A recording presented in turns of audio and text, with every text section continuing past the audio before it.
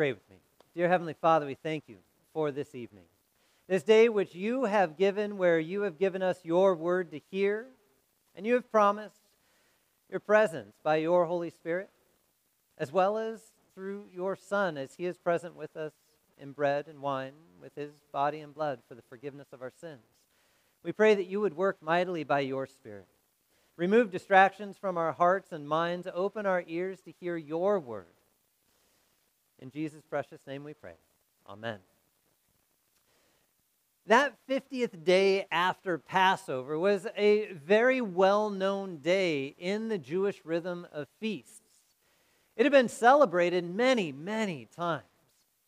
Not always called Pentecost, but in the local language it would have been called the Feast of Shavuot. It's a feast of first fruits. A feast where they would gather together and give of all that God had given first in the harvest. So as the wheat harvest would come together and as they would bring everything in, they would then take the first portions of that harvest and hand them over as an offering at the temple. So you would have folks gathered around from all throughout Judah and Israel, all throughout Jerusalem, and all throughout Israel, as they would gather together and bring of what God had given to them first, this festival of first fruits. Throughout the years, it had also come to take on another traditional meaning, and you can read in many of the rabbis throughout the centuries as they would write about this also being a celebration of when Moses brought God's word to his people down from Mount Sinai. Roughly 40 days after they had been rescued out of slavery out of Egypt and brought to Mount Sinai, and there at the foot of Mount Sinai, as God had landed kind of his presence on top of that mountain and brought Moses up to then give his word unto the people, and Moses would come down with that word to the people. So on this 50th day, on this period of time after the Passover, there was a very familiar celebration that drew Jews from all over the place to come together to celebrate what God had done for them, to bring their first fruits and to hear God's word. So it wasn't a surprise that there were lots of folks gathered around, but this day that we hear about in Scripture, this one is unique. This one had never happened before, nor has really happened since. You see, on this day, 10 days after Christ had ascended to the right hand of the Father, and the disciples initially were kind of scattered around wondering what to do. In fact, on that day of ascension, they all just kind of looked up until an angel told them, "Go about your business.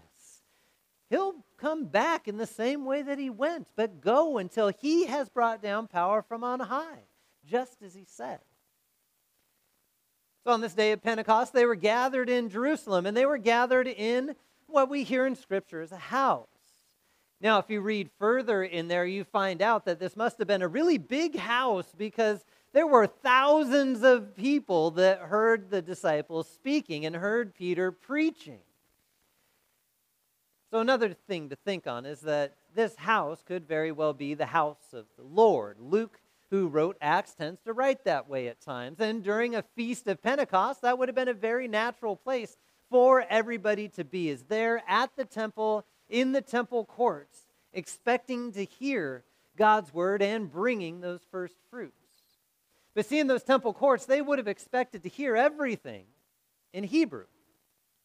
That was the language of a feast. That was the language of the temple. There wasn't anything spoken at the temple except for Hebrew. So as these folks gathered together, and as they're walking around the temple courts, getting ready to celebrate this feast of first fruits like they always had in the past, they hear something different.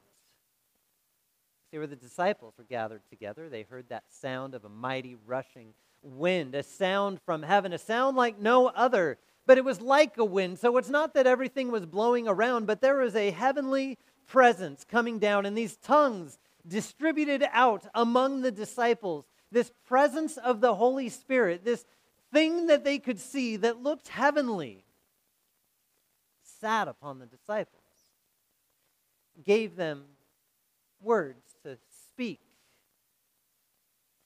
And whether these words were just spoken in their own language and people heard them in their native tongue, that would be miraculous. If these guys spoke the actual languages, which would be certainly one understanding, because they said, aren't all these guys Galileans? How'd they get to know all these words, right? How'd they get to know all these languages? Again, miraculous. Another opportunity, another interesting thing to think on is that since Hebrew was the language of the temple, even if the disciples were solely speaking all of these things of God in Greek and Aramaic, they would have been pushing the tradition and culture of the temple aside for that moment to say, here's God's word for you to hear and understand. Here is God's word so that you would know it. Here is God's word coming to you without a translator. Any of those are miraculous. Any of those show God's power in the midst of that moment as God opens up His word to the people, as the Holy Spirit begins to act on His people and gather them together to hear His word, gather them together and calling them into that one place so that the Spirit could work through the word of God to enlighten them to the truths of Christ. Now that first sermon of Peter would have been a hard one to hear, because Peter didn't hold any punches as he stood there and he said, "Men of Judea, gather around, hear my word. Y'all killed Jesus." Again, paraphrase of things. But that's pretty much what he told them. You can imagine how that cut them to the heart as they were hearing this word, not having to figure out maybe a little bit of the Hebrew they remembered or having to ask somebody else what they said, but to hear this law of God coming to them and saying, you have sinned against God the Creator and against the Son of God as you put Him upon the cross. The Holy Spirit worked through that word to convict them. Worked through that word to show them that it wasn't their actions that were going to save them in any way. In fact, their actions had made things worse for them. But it broke them down. They said, whatever should we do? It's at that point that I think we actually get to have some kind of connection with them and see them as something that maybe we've never thought of those people. A first fruits of God. See, Jesus was risen from the dead. He was the first of the resurrection. He was the first fruits of that resurrection, a seed that was planted into the ground, that was brought up and alive to bring life into a world that was shaped by death. And yet, He was victorious. And now on this Pentecost, as the Holy Spirit worked through the disciples and through that preached word into their ears, they were now the first fruits of God's church. People gathered together in a different way. I want you to think back to about 700 years after the flood. Y'all remember that. About 700 years after the flood, right? Noah had landed, all the waters receded, and people went along for 700 years. And they got together in their mind that they were going to be able to do anything they wanted because they could communicate so well, and they could make a name for themselves, and they could build a tower that would reach the heavens, that everybody who walked up to it would say, these are amazing people, because they were able to build something that nobody else was ever able to build. God saw through that. God looked at that and He said, they're starting to see that, or starting to think, not see, but they're starting to think that they could be dependent upon themselves and not upon God, not upon the Creator, not upon the one who set everything in motion, but to be dependent upon themselves, not having to worry about God anymore, that they could take everything in their own hands. And so God looked down and He said, let us go down there and confuse their language kind of for their own good, so that we don't have to bring down a judgment like the flood again, so things don't get to a place where they were before. And at that Tower of Babel, everybody was dispersed and broken apart, and the multi-million-dollar building project stopped. was left.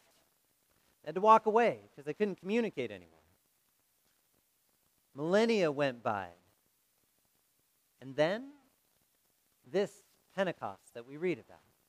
This Pentecost where people are brought around from every nation around, from Rome in the north and west out to Arabia and down to the south, everybody with native tongues that they were used to speaking at home and not expecting to hear there at the temple. God brings them all together so that they would hear one word in one voice, and the Holy Spirit would work through that word to gather God's people together once again and to build the foundations of His church in a way that would proclaim the word of God for centuries and millennia. A church that you're part of. A church that you are connected to, because we are still in the days of the effects of that first Pentecost, where God's word is being proclaimed throughout the world and the Holy Spirit is working through it to call, gather, and enlighten people to Jesus, to bring them to the truth of Christ, that He is our one and only Savior, that He is the one that has forgiven your sins, and that He is the one that they and you are baptized into in your baptism, as the Holy Spirit works through that baptism to give you the identity of Jesus, the identity of righteousness, the identity as a child of God. That's the identity that the Holy Spirit strengthens as you hear the words of forgiveness preached into your ears, as you hear God's word for your life. That's the identity that the Holy Spirit strengthens each day as you hear of God's love and grace and mercy for you. It's a beautiful word to hear. And there's a lot of things in life that will try and separate us from it. Satan will work through all kinds of means to break us apart from that word, whether it's divisions in a church, whether it's divisions in a family, whether it's laziness and subtleness, whatever the case may be, Satan will work through every opportunity to separate you from that word. But Satan lost. Jesus was victorious over Satan and death and anything that would break you out of God's hand. And as He ascended to the right hand of God, He sent the Holy Spirit to be present in your life, present as you live day to day, present to guide you in the Word of God, present to lead you in care for one another, present to strengthen you as a church of God's people, where we saw the first fruits of that in that first day of Pentecost.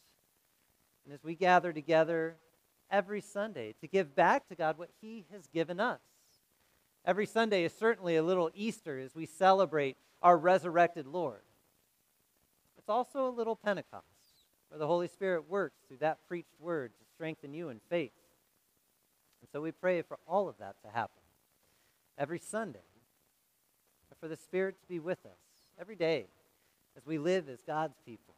Looking forward to that day where we no longer have to imagine the Holy Spirit's presence or wonder what Christ looks like, but we get to walk around in a restored and renewed creation where God the Father, God the Son, and God the Holy Spirit are present amongst His church once again, all speaking one language, all enjoying life eternal because of God's work in your life now.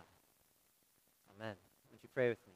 Dear Heavenly Father, we thank You for the love, the grace, the mercy that You have showered upon us by all that Your Son Jesus has done on our behalf.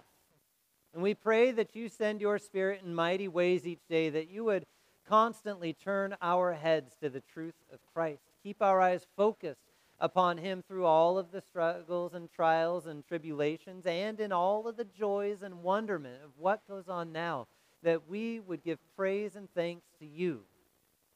And that from all the gifts You give, that we would return to You with the things that You have given first. We pray, Lord, that You guide us and lead us in the precious love You have for us in Jesus. In His name we pray. Amen.